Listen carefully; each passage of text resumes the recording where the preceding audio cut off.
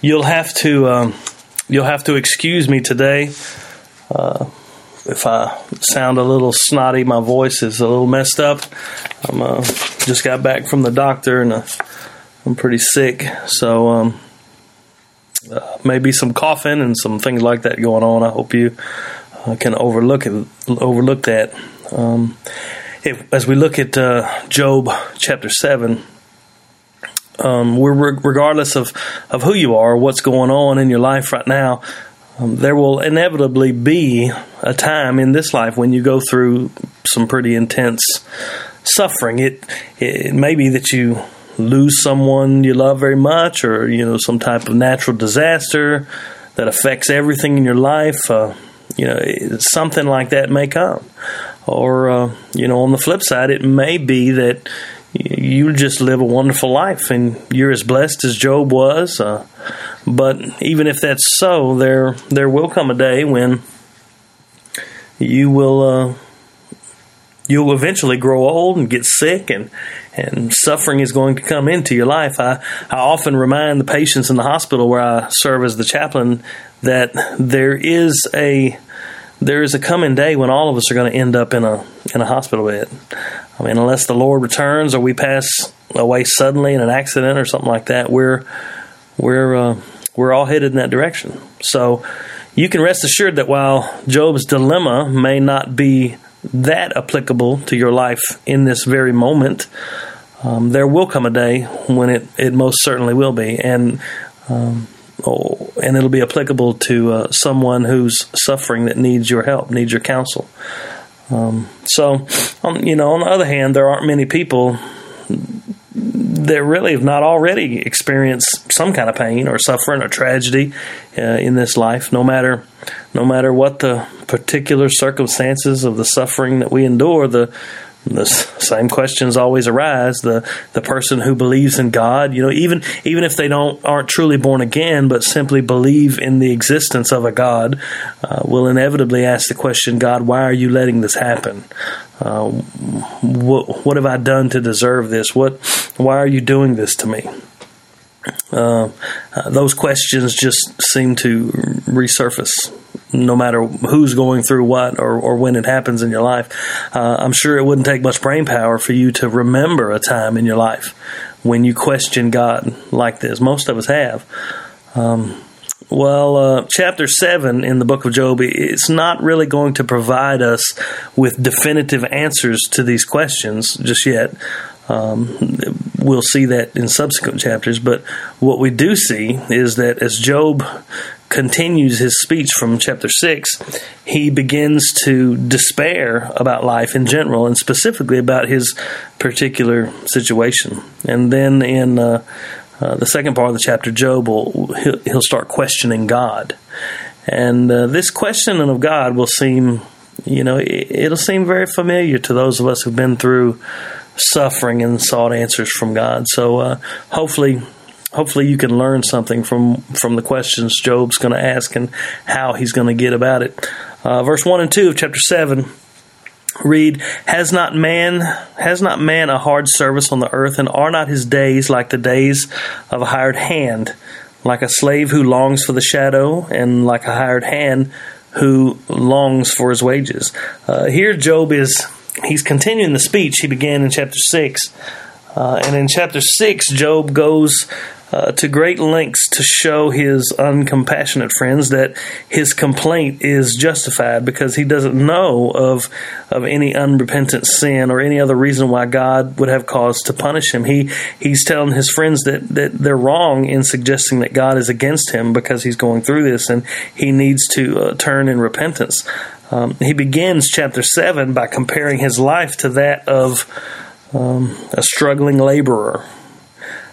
He says mankind's days are filled with hard service on the earth, and he compares them to that of a hired hand. You shouldn't probably think about the phrase hired hand like a regular worker would be in our modern day. For us, a hired hand is just a guy who's hired to do a job. He does the job, he gets paid, he goes home. The kind of hard laborer that Job is talking about here is probably more like poor domestic or agricultural servants who who labor away in desperate need of each day's wages. Sometimes it's hard for us to grasp, the plight of many of the people in the ancient world, but the idea is that the person, goes to work that day to make enough money to eat for that night. For many people in the ancient world, someone in the household had to go, you had to go out and make a wage. You had to buy something to eat and then you had to bring it home. There were no refrigerators or ways of storing food for inordinately long periods of time. So if the person didn't go out and work, they didn't eat. It's just as simple as that. Can you imagine the desperation and the constant uncertainty of living like this? Most of us, especially in America, live with some semblance of security. Even if you're worried about bills or how to make ends meet, stuff like that, most of us, we have enough food, we have a roof overhead, things like that. Even if things are scarce, you're not constantly worried about where my next meal is coming from. But in the ancient world, the hired hand longs for rest from his labor, but he also looked with desperation for the end of the day's wage so he could eat and feed his family and purchase the necessities of life. So imagine what kind of life this was that Job is comparing his life to. You'd long not just for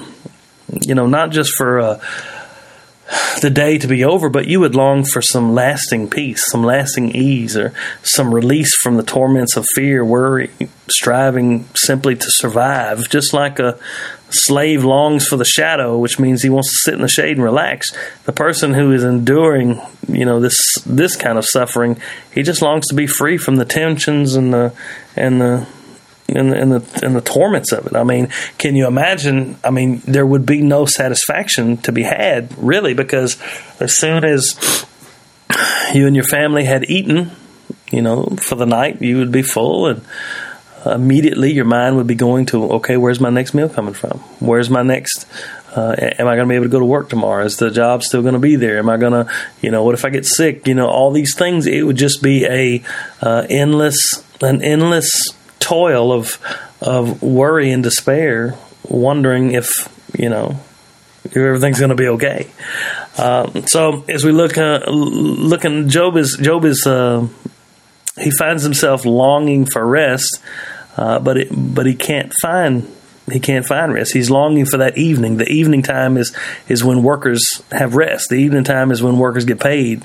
In fact, the evening time is probably the only joy that the workers have in their life, and Job is looking for the evening, so to speak, of his life, but it just doesn't come. Verse 3 says, "So I'm allotted months of emptiness, and nights of misery are appointed to me.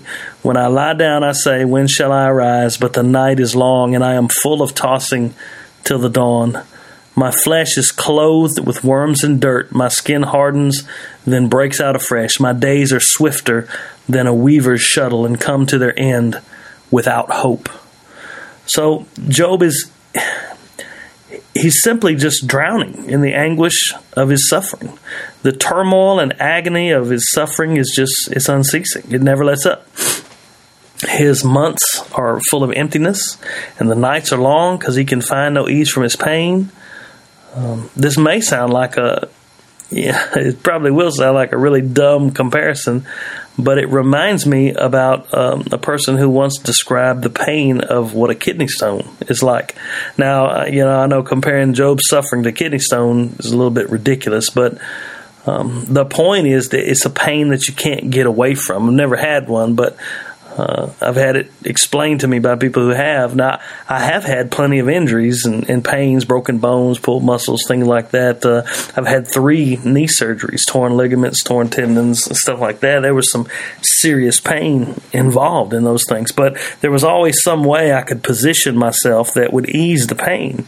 When I had my first knee surgery, man, it was excruciating. It seemed like every time I moved, even just a little bit, there was this shooting, agonizing pain. But there were times when I could ease the pain by lying still or positioning my leg a certain way. And the thing about a kidney stone is that it's just no way to get away from it. No matter how you move or how you try to sit, there's just no way that the pain is going to be eased. And Job's pain was like this. He just couldn't get away from it. He slept with it. He rose up in the morning with it. It was just always there. There was absolutely no ease for his suffering, no matter what he did. His skin continually hardens and then breaks out in sores again. It's just over and over and over. There's just simply no end to his pain and agony. It just feels like suffering is just is going to be a continual fact of reality for Job. It just grows and grows, never goes away. It's always there. I think for Job, this seems like it's more unbearable than even the pain itself. The fact that it just is never going to go away, or so he thinks. There's just no ray of hope. There's no light at the end of the tunnel that things will ever be any different than they are now. Verse 6, he said, "My days are swifter than a weaver's shuttle, and they come to their they come to their end without hope."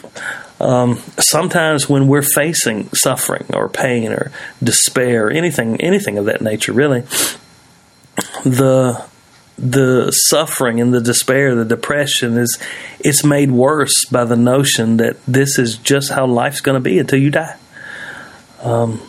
People can tend to be able to get through the toughest things, even things that are unimaginably agonizing, when there is even the smallest glimmer of hope. Hope is a powerful thing. If there's any hope at all, a person can pretty much endure anything. I have seen parents who've lost children in the most unimaginably horrific ways. I've seen them endure the suffering because they had hope. Their hope rested in the fact that they would, one day be reunited with their loved one because of what Christ did on the cross. They would have eternity to spend with him. But on the other hand, I've also seen people completely buckle under the pain of far easier circumstances because they just simply couldn't find any hope in anything. There was just no hope. And I think that's where Job finds himself. And I think that's where we find ourselves a lot of times. Even though we go through suffering, even though we go through pain, there is a darkness about it, a despair about it that says, you're never going to get over this. This is the way you're going to be. This pain is a lasting pain it's going to last forever, and you're never going to be done with it. It's not necessarily a valley that you're going through. It's going to be your reality from now on. And that tends to spiral us down into even more despair, even more depression, even more suffering. And I think that's what Job's going through here. What we see is that Job is definitely fitting into this category. He's lost all semblance of hope. I mean, he's lost hope in life, and he's even lost hope in God's protection. Verses 7 through 10 say, verse 7 says, "Remember that my life is a breath. My eye," he says in verse 7, "my eye will never see good again. My eye will never again see good. The eye of him who sees me will behold me no more. While your eyes are on me, I shall be gone." For Job, restoration to his former life, it just seems hopeless. There's simply no coming back from what he's experienced, or so he thinks. And this is the case with so many people. When someone is in the hospital and they're facing hard decisions or hopeless diagnoses, the one thing people need is hope. They need to know that life is not over, no matter what the prognosis is. Once again, I've been in the presence of people in their last few moments of life, on this earth, when they were completely without hope and terrified about what was going to happen. And I've also been there when the last few moments of a person's life are filled with joy and hope as they look forward to spending, eternity with Christ, and the loved ones have gone on before them. And it just seems like Job's words show us which way his heart is turning at the moment. He doesn't believe that his eyes will ever see good again, and he doesn't believe that God will deliver him. He's losing hope. That's what it seems like. And verse 9 and 10, it just seems like Job's only solace is the fact that he's going to be dead soon, which is not much hope. Verse 9 says, "And the cloud fades and vanishes, so he who goes down to Sheol does not come up. He returns no more to his house, nor does his place know him anymore." The restoration of Job's life and health is looking more and more like an impossibility. Death is going to find him before he will ever have an opportunity to be restored to anything. So, once death takes hold, the person don't come back. Now,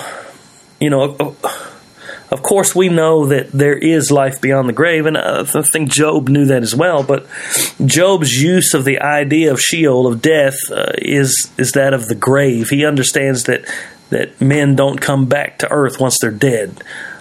He doesn't find any hope in ever being brought out of his suffering in this life. He doesn't find any hope of ever being brought out of suffering before death takes him. Death for him is coming, and it's only going to be a short time, and there just doesn't seem hope that he's ever going to have any semblance of a life again.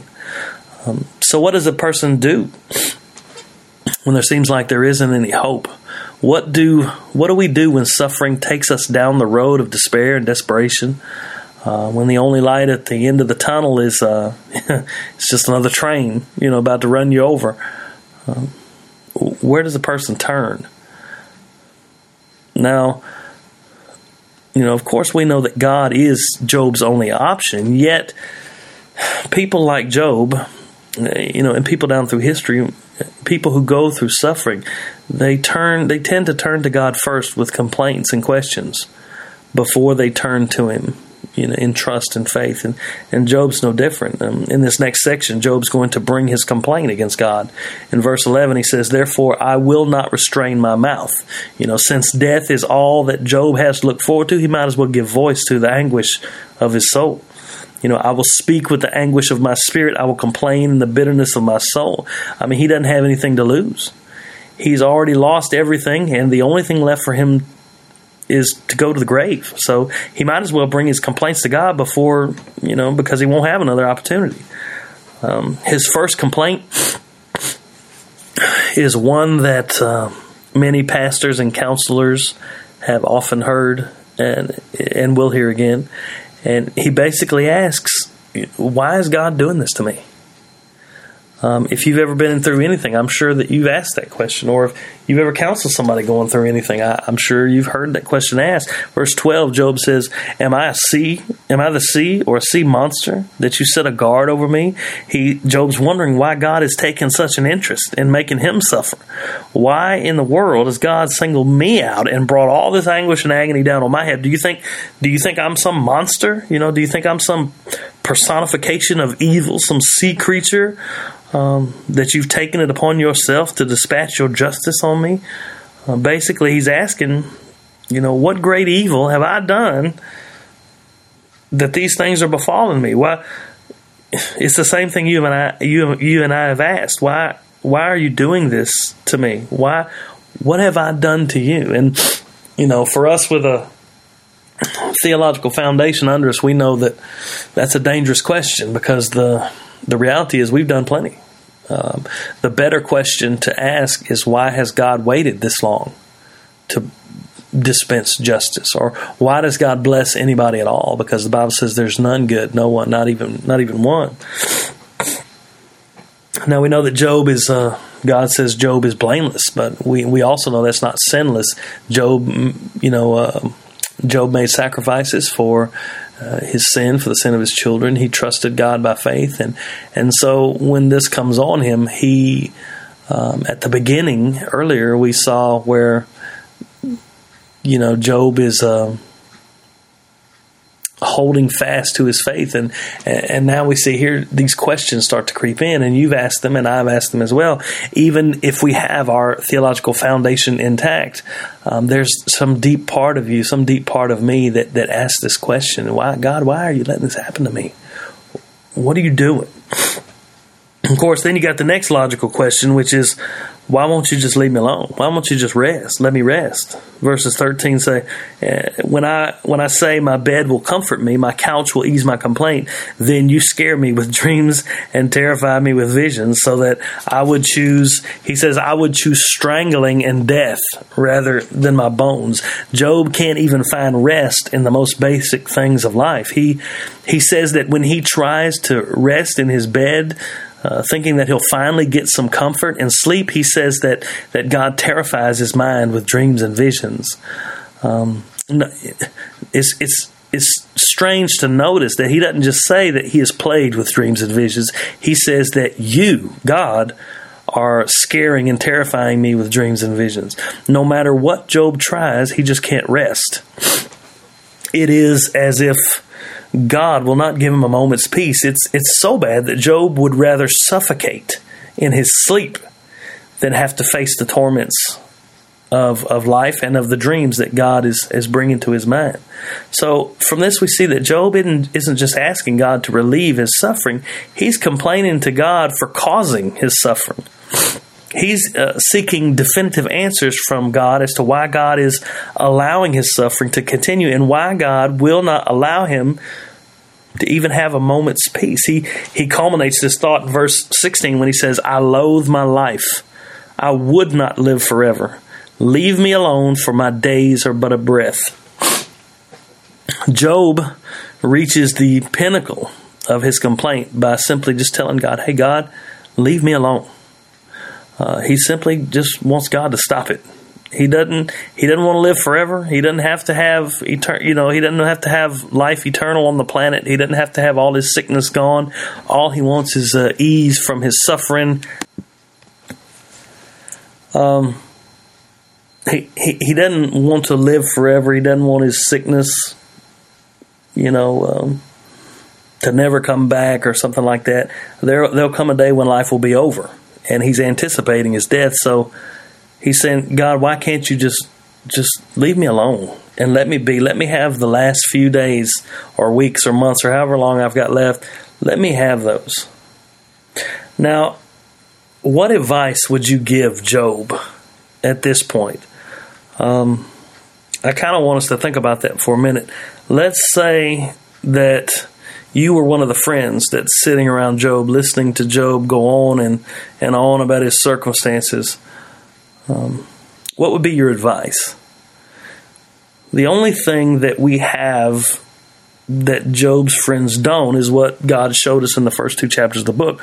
We know why God is allowing all this to come upon Job. We know that that it has nothing to do with Job's sin or some evil that God sees in him. We know that this is a test of Job's faith brought about at the urging of his arch enemy Satan. So, knowing all this, what do you think would be the best advice if we could holler into the book and say, hey, Job, what do you think would be the best advice we could give him?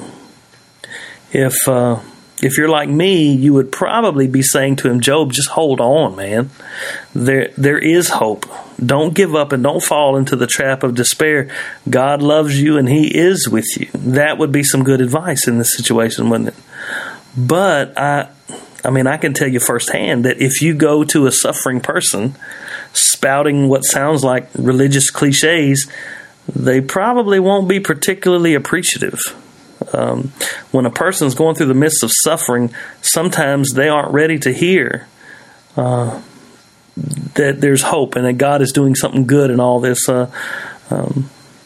Just today I visited a woman in the hospital who gave birth to a stillborn child. He was 24 weeks, and when I was in there as a chaplain to pray with her, I could feel the agony and the pain she was going through. There are just simply no magic words to make the hurt go away in those situations.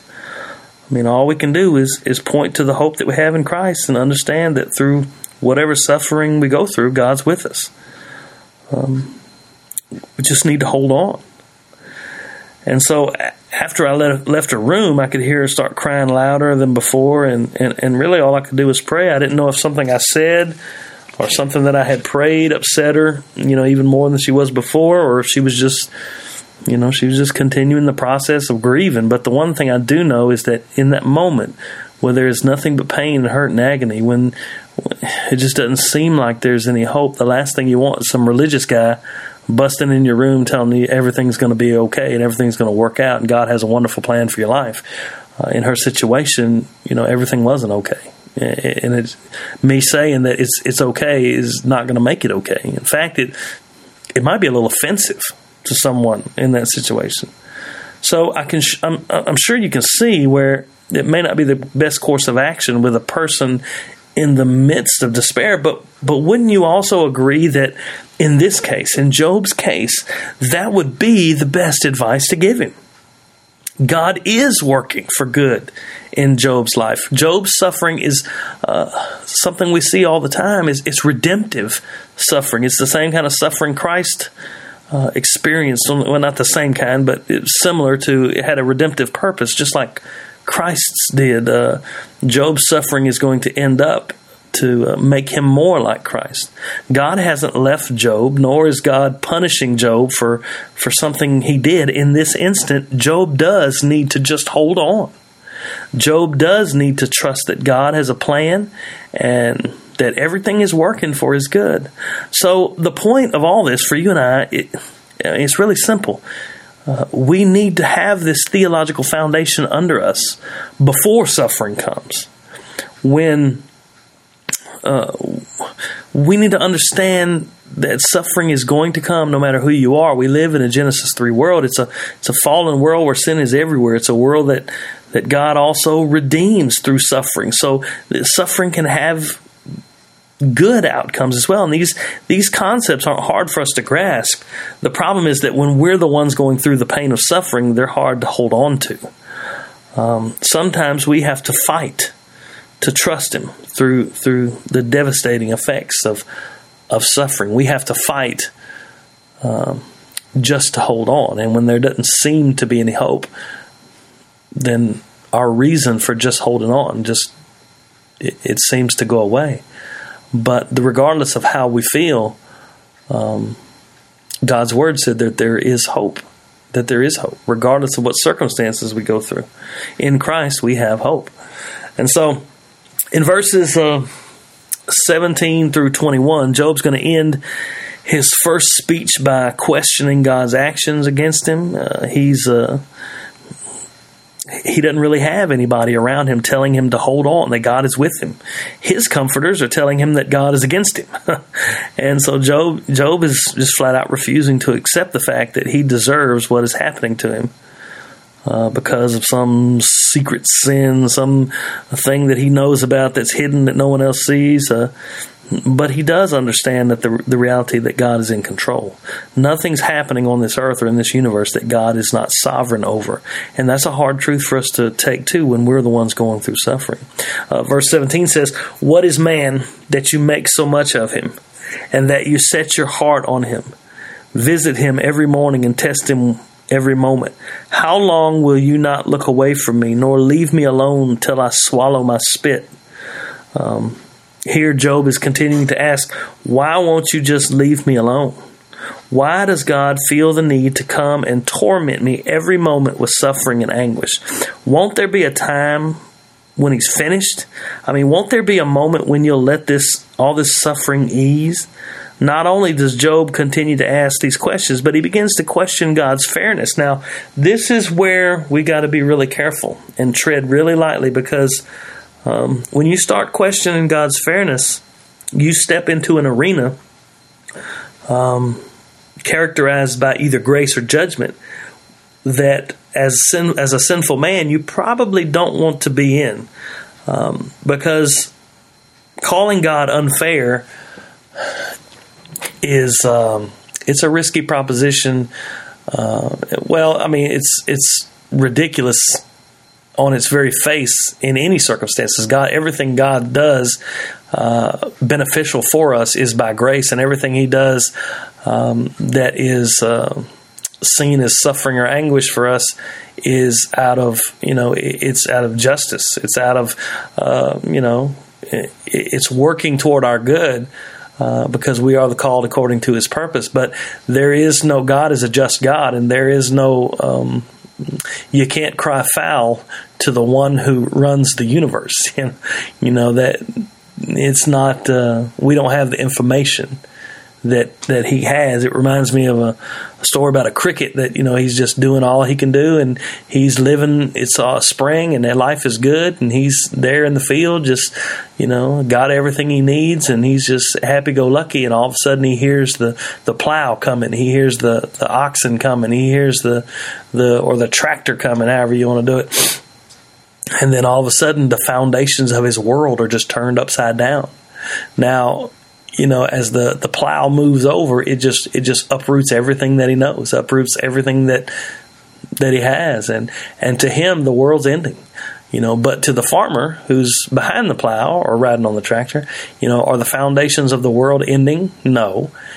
He's plowing because he's looking for a harvest. And although the cricket doesn't know it, when the harvest comes, it's going to be more beneficial for him as well that ground is plowed up. So the things that God does are right and they're just.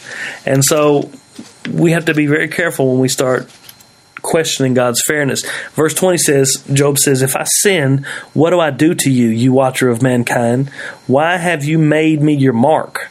Why have I become a burden to you? Why do you not pardon my transgression and take away my iniquity? For now I shall lie in the earth. You will seek me, but I shall not be."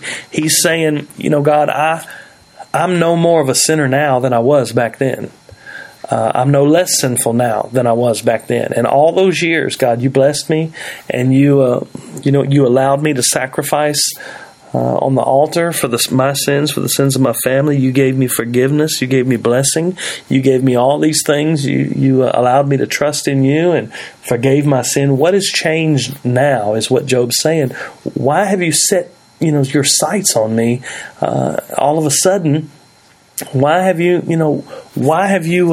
all of a sudden decided that you're going to mete out all your wrath toward me? I haven't done anything different.